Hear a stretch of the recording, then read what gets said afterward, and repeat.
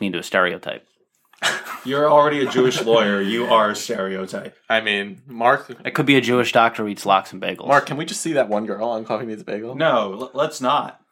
Was she attractive or was she ugly? No, I hate to diverge even further, but just as a fun story now that I have about Mark. Mark the other day sends me a screenshot from... Was that Coffee Meets Bagel? What did I say? I'm not taking out my phone. You're going to grab it. You're right, I am. But I think it was Coffee Meets Bagel or one of them. I don't know. He sends me a screenshot.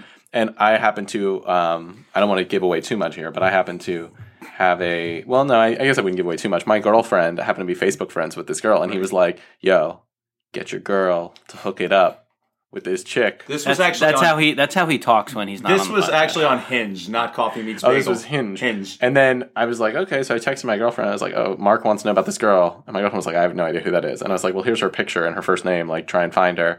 And then I think we all found her simultaneously, and we're all like, wow, Mark is really desperate right now because this is a scary situation.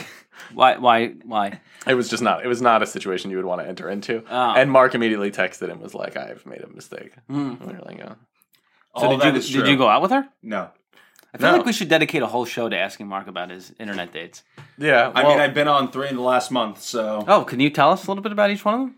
I think we're running out of time.